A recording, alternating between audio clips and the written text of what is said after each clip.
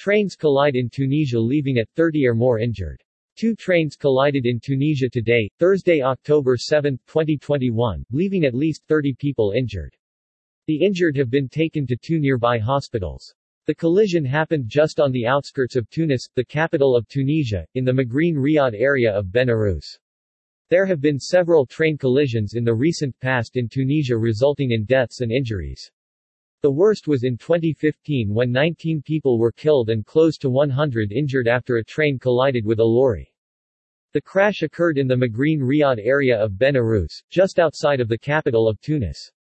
There have been several train crashes in the country over the years.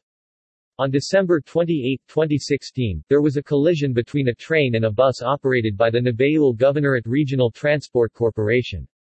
The collision took place at National Road 1 in Sidi Fathala, a neighborhood in Djebel Jaloud near the capital of Tunis. 5 people died and around 52 people were injured in that crash.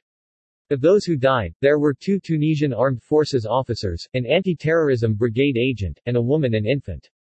2015 train crash. After an investigation by the Ministry of Transport of Tunisia, the direct reason cited for the 2016 collision was excessive speed of the bus driver and lack of attention to a voice alarm that was issued by the train.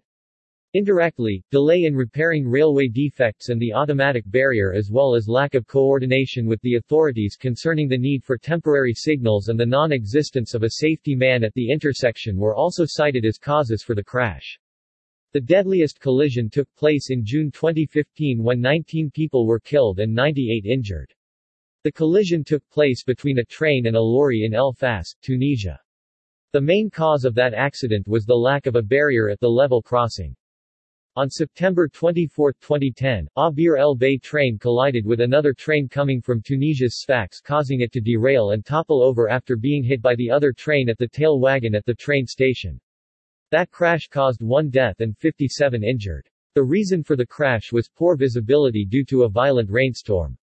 An investigation is being launched by the Tunisian National Railways Company to determine the circumstances surrounding today's collision and find those responsible.